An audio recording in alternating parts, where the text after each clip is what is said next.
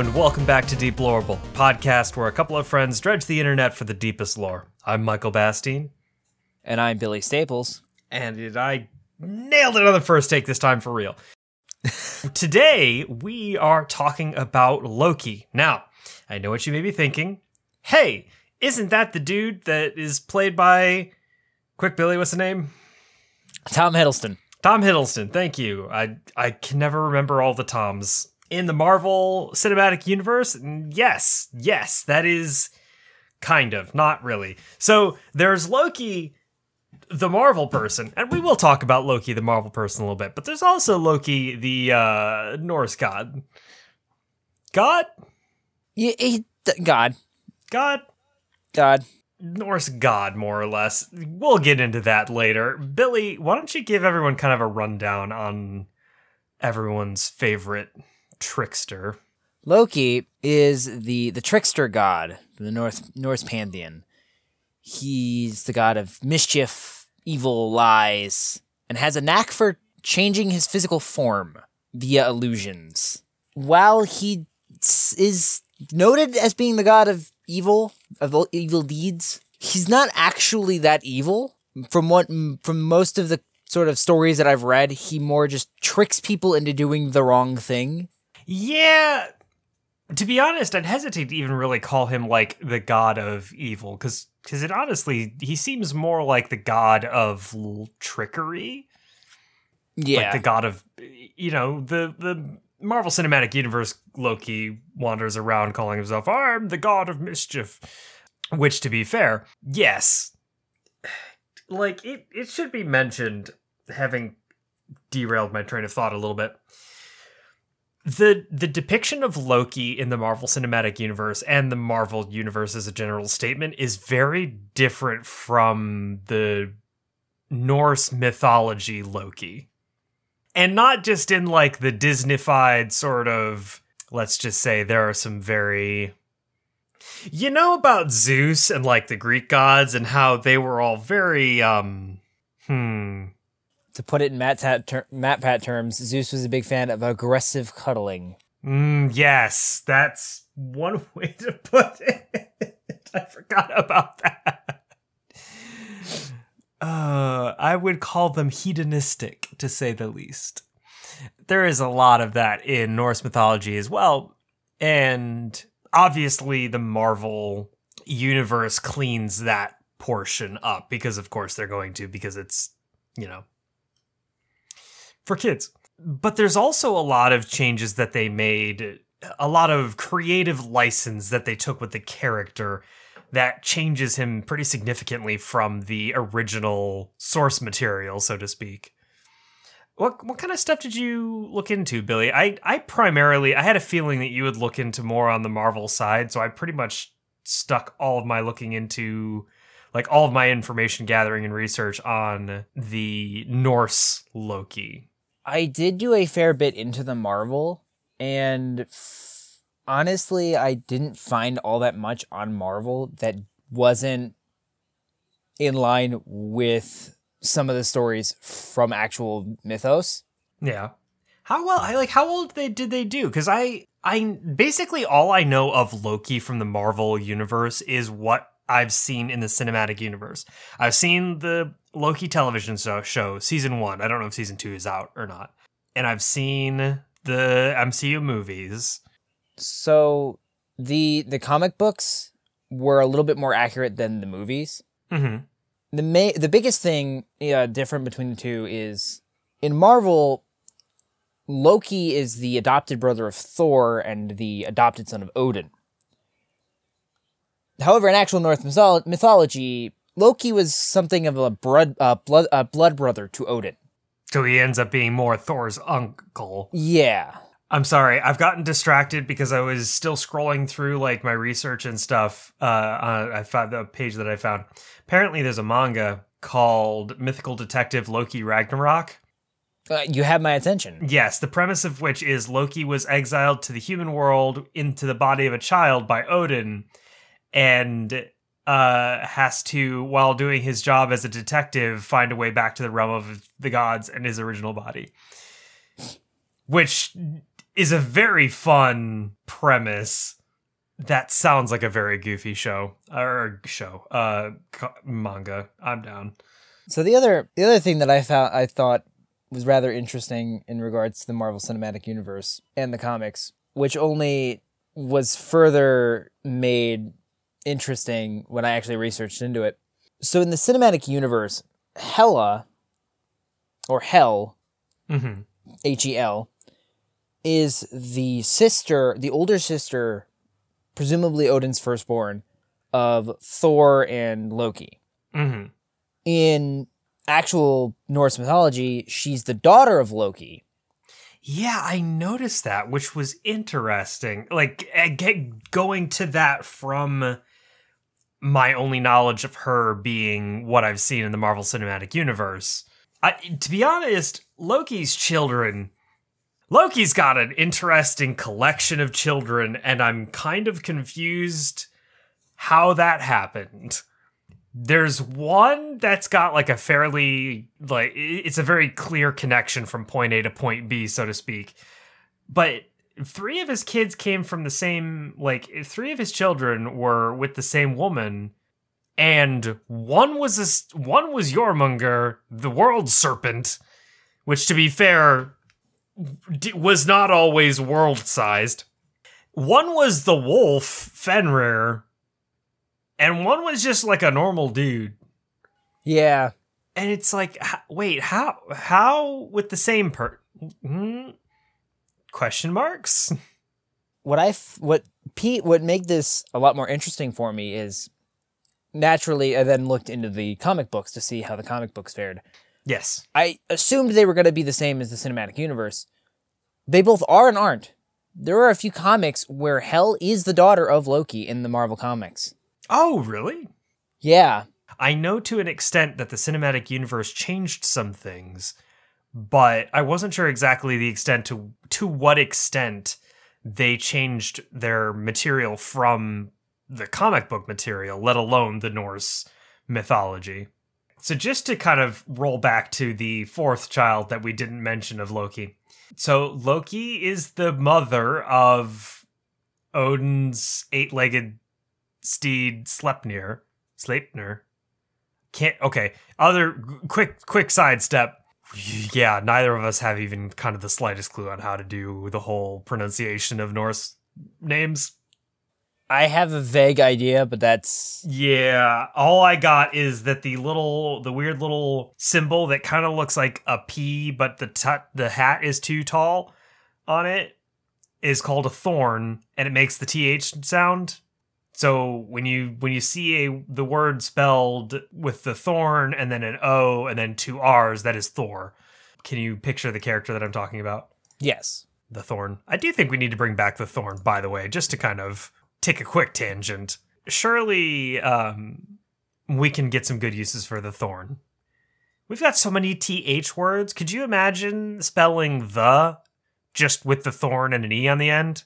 That would be rather interesting. And then you could stop using TH for stuff. You could just use the T for T sounds and the H for H sounds, and it would be more convenient, I feel. It would definitely be more convenient. Now, the real question is, what letter of the alphabet, given the choice, would you get rid of? For me, I think we could do without either C or K. I'm not sure which one, but I'm thinking K. Yeah, I'm kind of with you on that. We definitely don't need X. That's just a given. Xylophone, Xavier. Yeah, but you could spell Xavier with like an EK. Yeah. Xylophone, you could use a Z like everybody else. The only thing I can think of that, you couldn't really use backup characters for would be like X-ray. But I'm pretty sure, we could call it something else. Z-Ray. A Z-Ray would be much cooler. I kind of want to just call them Z-Rays from now on. Man, I really can't think of a word, aside from X-ray, that has an X in it that you can't just... It is either just makes the sound of a different letter, or you could use like CK for. Yeah. Extraneous. You can still use the K or like a CK. Anyway, so yeah, about Sleipnir. So initially, before I knew a little bit more about the story, I kind of thought that it was just... Listen, ancient gods be crazy sometimes. I kind of figured Loki just got really drunk and had some fun shape-shifting. Having looked into it, though, I found there's actually more to the story, surprisingly. Or unsurprisingly, I don't know. Kind of depends on your point of view. Where basically this... I cannot pronounce his name. I'm going to guess Asgarder. Oh, no, hang on. I'm sorry. The brick mason that is being referred to is not Asgarder. As in this particular instance, that word is referring to Asgard, the actual place. The brick mason built Asgard's walls. In return for his work, he demanded an unreasonably high price, specifically the sun, the moon, and Freya as his wife. I'm not sure if he wanted the sun and the moon to also be his wife, or he just wanted them. That's kind of up for grabs. Loki tried to basically trick the brick mason by giving him a short amount of time to build the wall.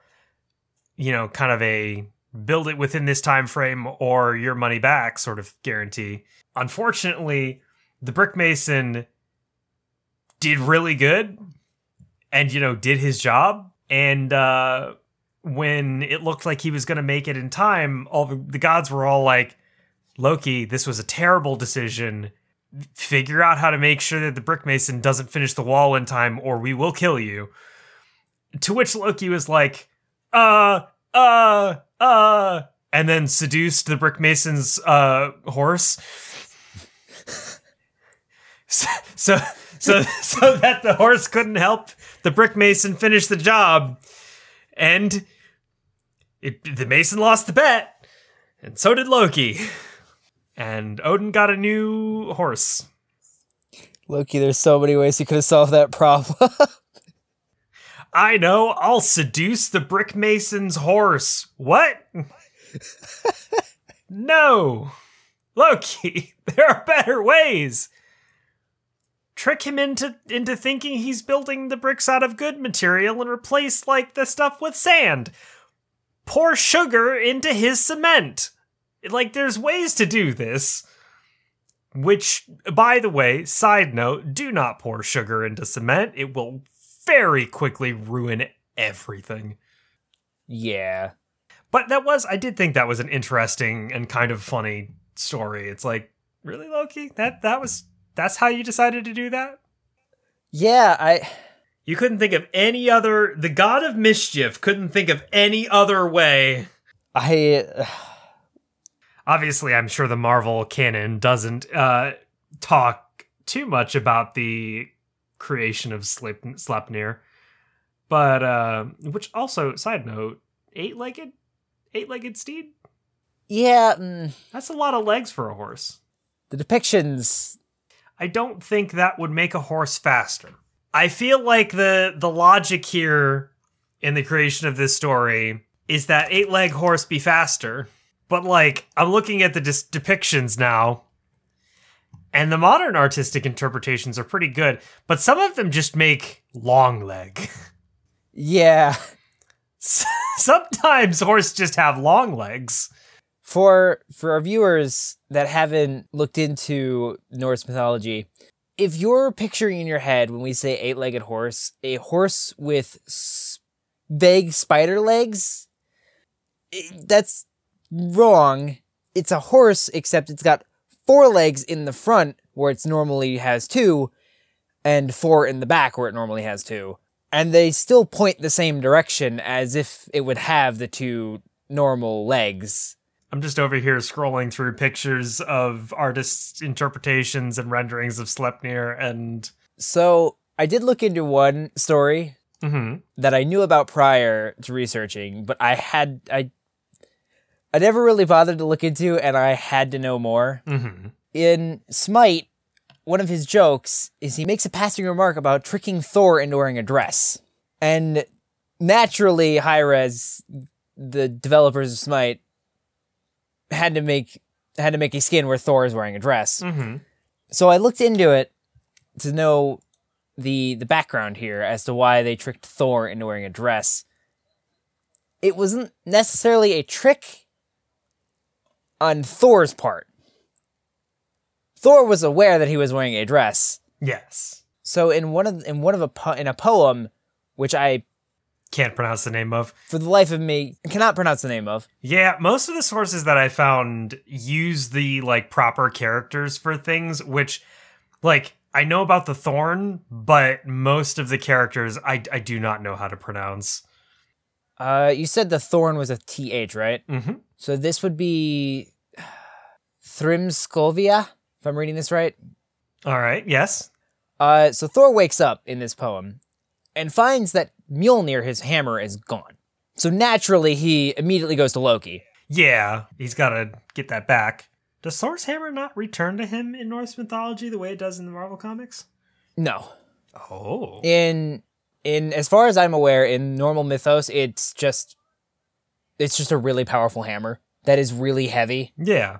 I mean, which also, side tangent, his hammer was made by accident by another one of Loki's tricks. Oh, yeah, we do have to talk about that story, but let's finish the one about the dress first. So Thor goes to Loki, asking him about his missing hammer, and Loki has no idea. So they immediately go to Freya. As you do. Thor asks Freya if he can borrow a feather cloak so he can attempt to find Mjolnir. She agrees, and Loki flies off with the coat with him. He arrives at Jotunheimer and finds Thrymir sitting on a burial mound, and he's making these golden collars for his female dogs. Mm-hmm. And Loki asks him, hey, have you seen Mjolnir?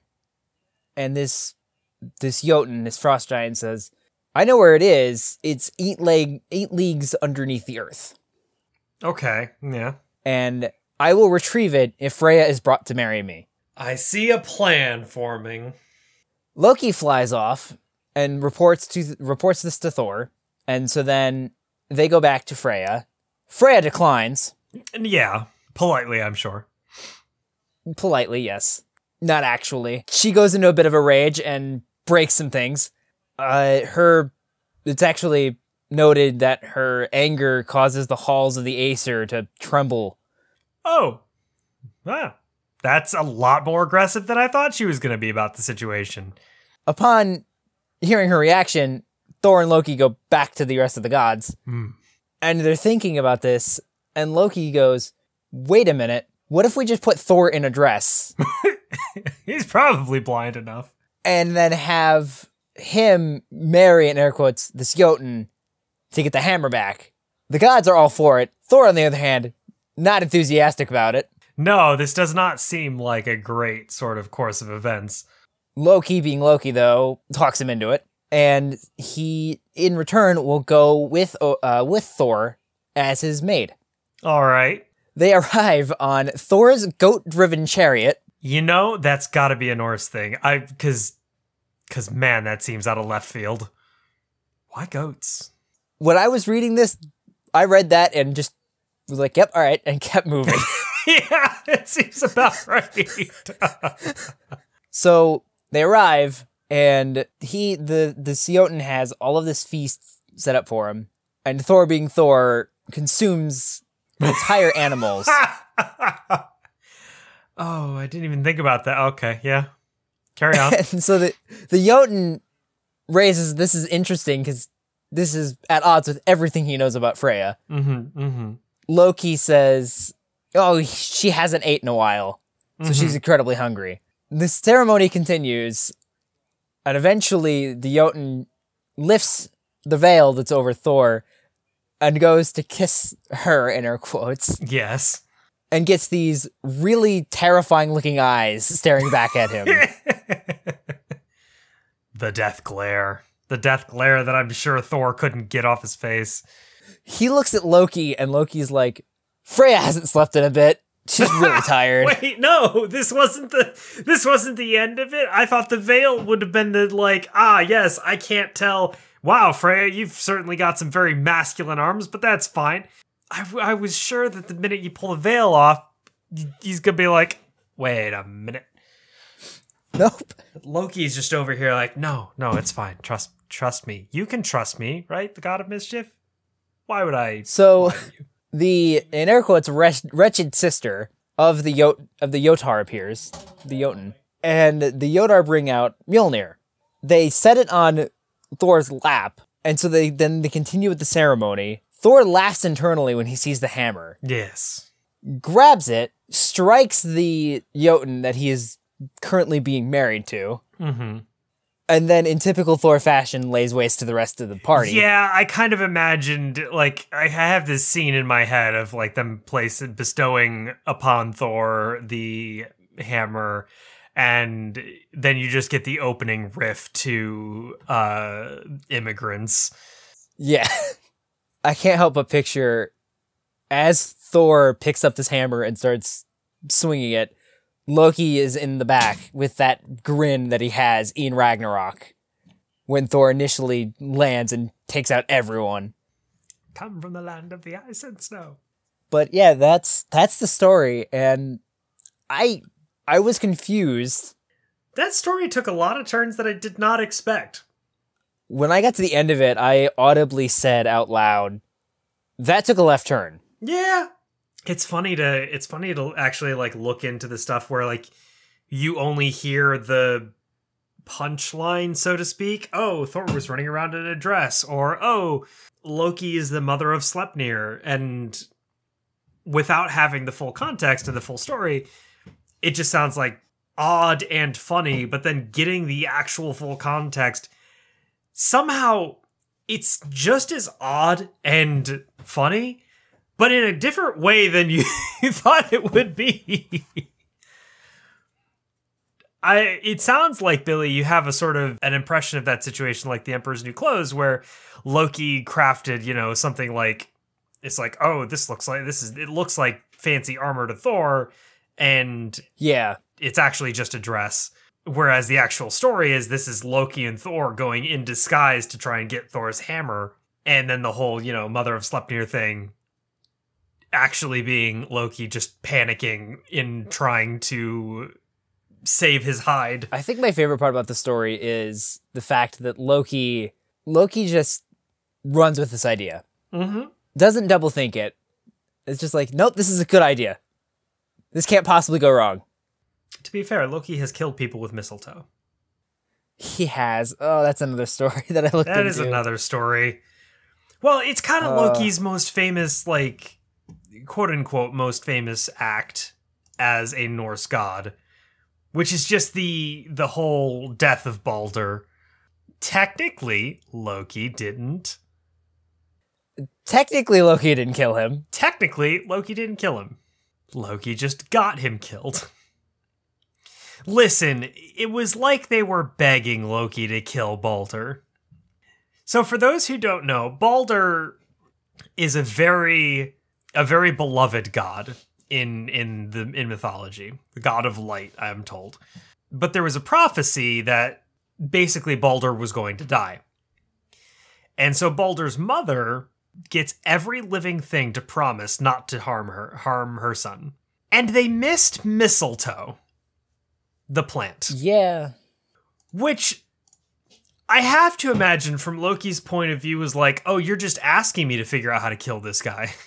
The best part is it wasn't like she was going through asking everything not to hurt her son and then just passed over the mistletoes.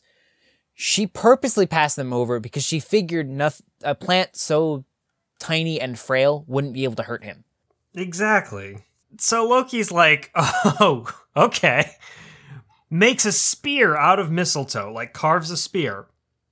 And into the hands of the blind god Hod, was like, hey, it's gonna be funny. Chuck it.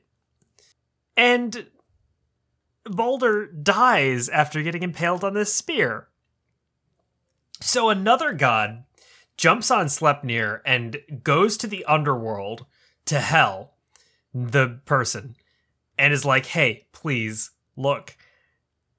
Please release Balder. Everyone loves him. And Hel's like, all right, fine, fair enough.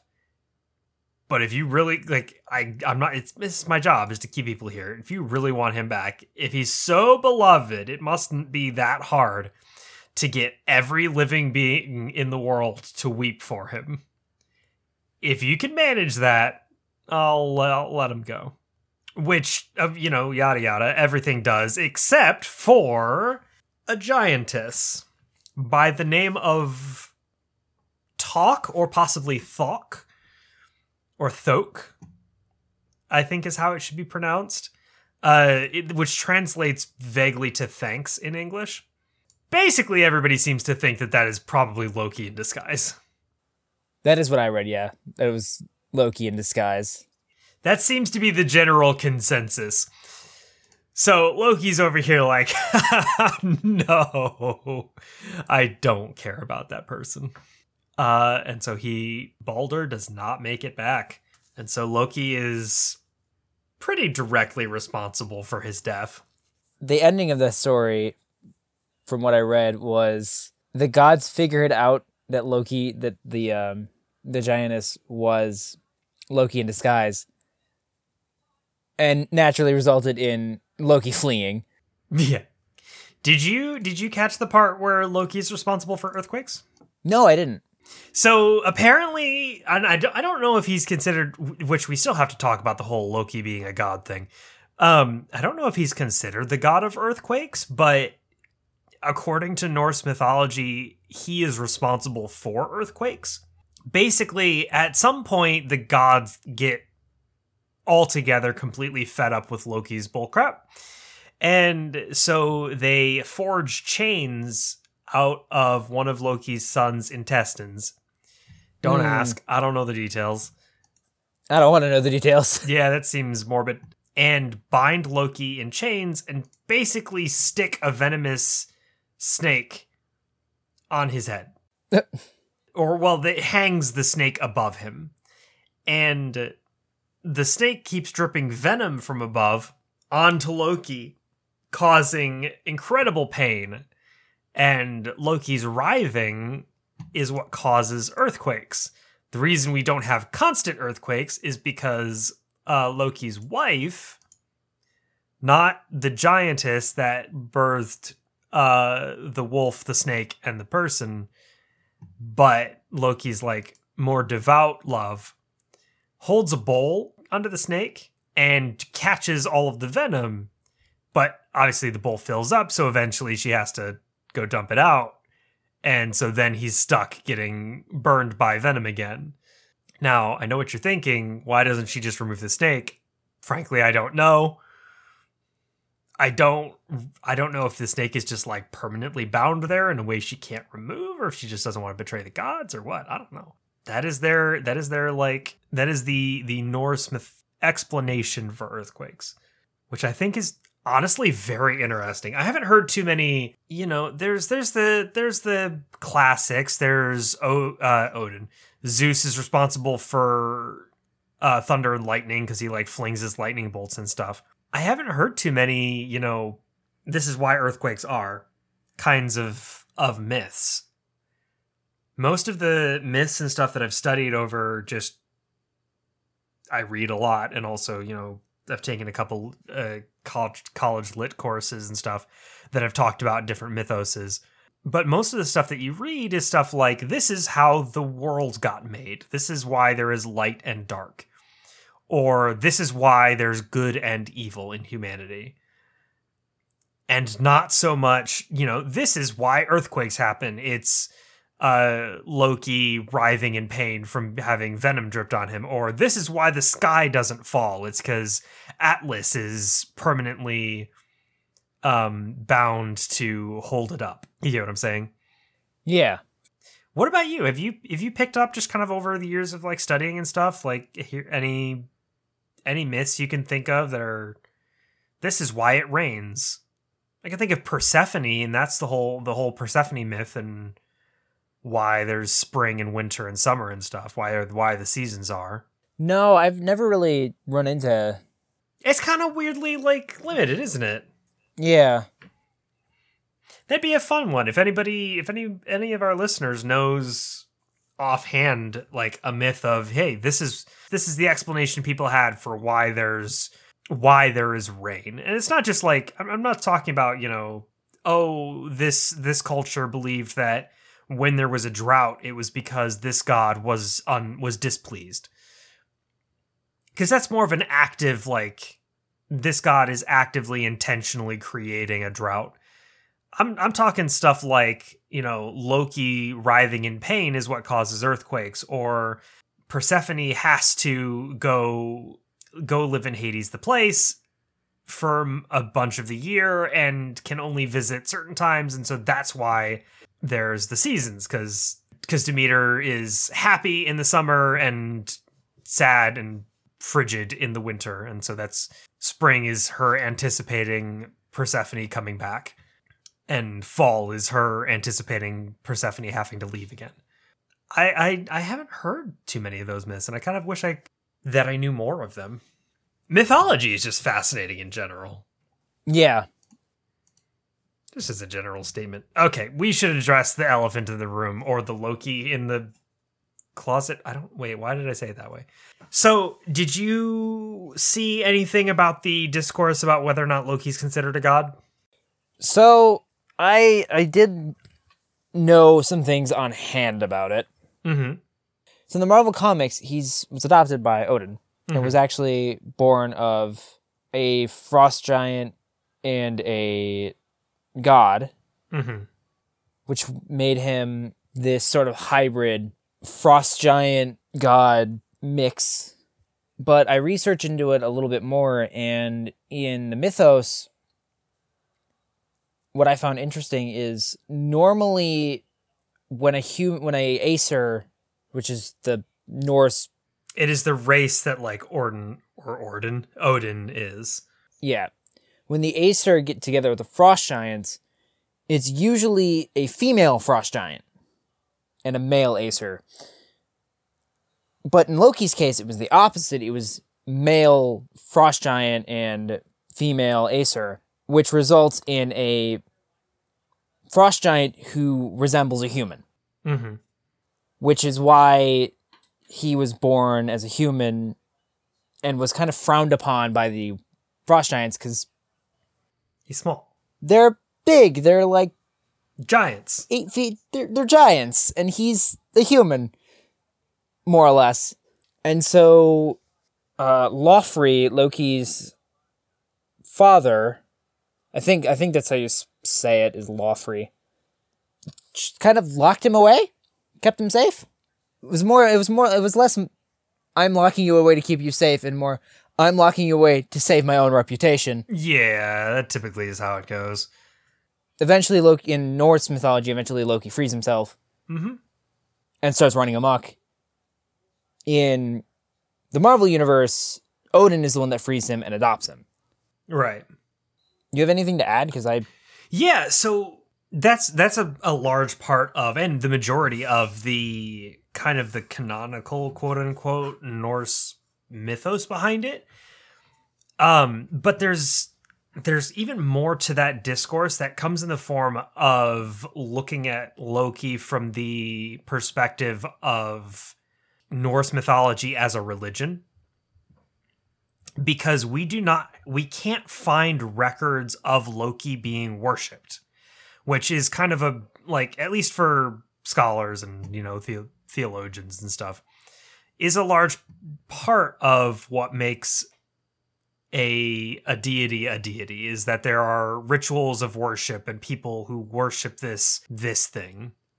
And, obviously they've got stuff for, like, they've got rituals and stuff for worshiping Odin and Zeus and all kinds of, I know I'm mixing Greek and Norse mythology a bit, but you get the idea. Like, there are records of people who worship and how these people would worship these gods, whereas Loki doesn't have any known records of worship. We don't know how people would worship Loki. We don't know if there even were people who worshipped Loki. And so there's a lot of discourse about whether or not Loki should be considered a god, because, well, not only does Loki not have any recorded worshippers or ways to revere Loki, but Loki also kind of embodies the opposite of a lot of the ideals that the Norse people hold hold dear, so to speak.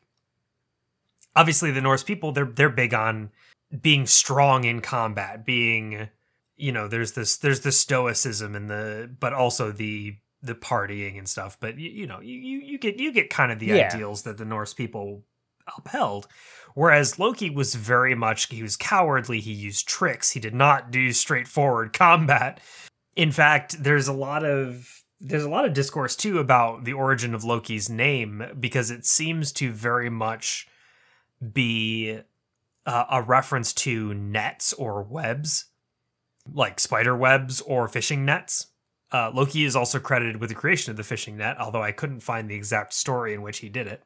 So a lot of scholars say that because there's no records of worship of Loki, and because he embodies like the opposite of the ideals of a lot of the Norse people, he shouldn't really be considered a god. Whereas the flip side of the coin, a lot of scholars point out, well, we also don't have systems of worship for Heimdall, and Heimdall's considered a god. There's just this kind of back and forth about that. And I there's not really a resolution, honestly. I just bring this up because it's like, there is oddly enough almost as much discourse about the actual Norse Loki being a god as there is canonically in the Marvel Cinematic Universe of Loki and Thor being gods. Oh, I love the fact that they bring that into question so many times. I know, because it is a really interesting thing to kind of think about, just as a thought experiment. Like, we're talking the Marvel Cinematic Universe. I mean, they pretty clearly try to. Sorry, I shouldn't play the pronoun game. The writers pretty clearly attempt to settle the debate as Thor and Loki are aliens, basically. Yeah. But from the average Joe's perspective in the Marvel Cinematic Universe, like, Bob from accounting doesn't know the writer's intention with Thor and Loki, and he's never met Thor and Loki. So as far as he knows, there are people running around with the same powers and abilities as a lot of the actual Norse gods, claiming to be those gods. And yet, there is still like pretty clearly established. It is pretty clearly established that the Marvel Cinematic Universe is an almost one-to-one with our world, aside from the technology. And the fact that the Avengers are running around. So there's Catholicism and Christianity in general. There's Judaism. There's, Hinduism. What about the Hindu gods? There's a Jotunheim. Is there, I can't think of off the top of my head in any of the planes of existence in Hinduism, but there's a divine realm in Hinduism and a place where the Deva live, quote unquote. Yeah. Is that a plane of existence in the Marvel in the Marvel universe? It has got to be interesting to live in the Marvel Cinematic Universe as like an average Joe, beyond just having your city regularly wrecked by some roughhousing superheroes. So, speaking of the Marvel comics, have you seen what Loki looks like in his first appearance in the comics? Okay? So have you seen the Loki TV series? No, I have not. Okay, because I think I've seen like a live action interpretation of that costume. Do you have a picture on hand, or should I just look it up? There's not many pictures. I haven't found many pictures. I found like one or two of his first appearance in Journey into Mystery number 85. Though there is actually an earlier appearance than that, which is in Venus number 6 in 1949, where he donned a bright red crew cut and a pink suit with shoulder pads. Sorry, I think I just found him. I like the green better. Yeah. This just looks like... Who is this guy? He looks like... He looks like a Doctor Who, like an old school Doctor Who alien. He looks like an 80s pop star who got lost. Was it? Yeah, it was 80s, wasn't it? Where they wore shoulder pads? I think it was 80s. I'm not 100% sure, frankly. I'm not good at placing decades, but I definitely like the appearance in the later issues where he's got like the weird horn thing better than pink suit with shoulder pads. 30s? 1930s? 1930s? Was the shoulder pad thing really that far back? It seems so. I was looking into the Marvel Loki, and I'm like, oh, he was presented way back then during Venus. So for those that don't know, Marvel Comics, before they got known as Marvel Comics, the longest running series for that publishing Publication? company Publisher, then, yeah. was Venus, was the name of the comic series. And then eventually they updated the name to Marvel and included a lot of the characters we know today. That is interesting. I for some reason I always thought of Marvel as getting started as Marvel and then growing rather than starting as a completely different publisher. Yeah. And then rebranding. When I came across Loki's design, like this early design, I kind of had to do a double take. I'm like, is that really Loki? Yeah. He does not look like Loki. I'm so used to him wearing green because his next appearance in comic books is he's got that green jumpsuit with like scales on it. Yeah. Which I'm not a huge fan of either, but it was his outfit for the time. Thor's hat looks like a Hershey's Kiss with wings. It's not wrong. It's not wrong. It's not wrong. There are definitely better drawings of Thor where it's like much more clearly a spiked helm. But one more little bit of information. Well, two more. Mm-hmm. They kind of go hand in hand because they're Loki appearances in other media. So the first one, am I right or am I right? It's a Holy Hershey's Kisses. It's the Holy Hershey's Kiss. Holy Hershey's Kisses, Batman! Oh, what did you find? Loki and other media. Loki appeared as a rogue Asgard scientist in Stargate SG-1. Really? Which I thought was very interesting. Man, I did not watch enough Stargate. I kind of got out of my like sci-fi phase, not sci-fi phase, but for a while I was big into watching like old school Star Trek and stuff, and so I tried to pick up Stargate, but I was like just out of that kind of. Speaking of Star Trek, I've been meaning to actually go back and watch Deep Space Nine. Have you watched the other that one through like 3 times? The other one that I found, and this is tactfully ignores. This one I purposely saved to the end because it is a bit of a spoiler for God of War 4. I don't know if you want me to actually say it. Well, we can take on spoilers for God of War 4, but yes, heads up, spoiler warning. If you plan on playing God of War 4 and haven't yet, skip forward like, I don't know, 5 minutes? Yeah, give or take. All right, warning has been officially said. So Atreus, Kratos' son, and the son of Faye the Frost Giant, was originally going to be named Loki. Okay. He was originally going to be the god of mischief, but Kratos chose to name him Atreus in honor of a Spartan comrade of his. Wait, okay, so who intended to name him Loki? The mother intended to name him Loki. Okay, so canonically, his name was intended to be Loki. Canonically, his name was intended to be Loki, and then Kratos changed his name to Atreus. Interesting. I might have to go play God of War 4. I might have to go get God of War 4.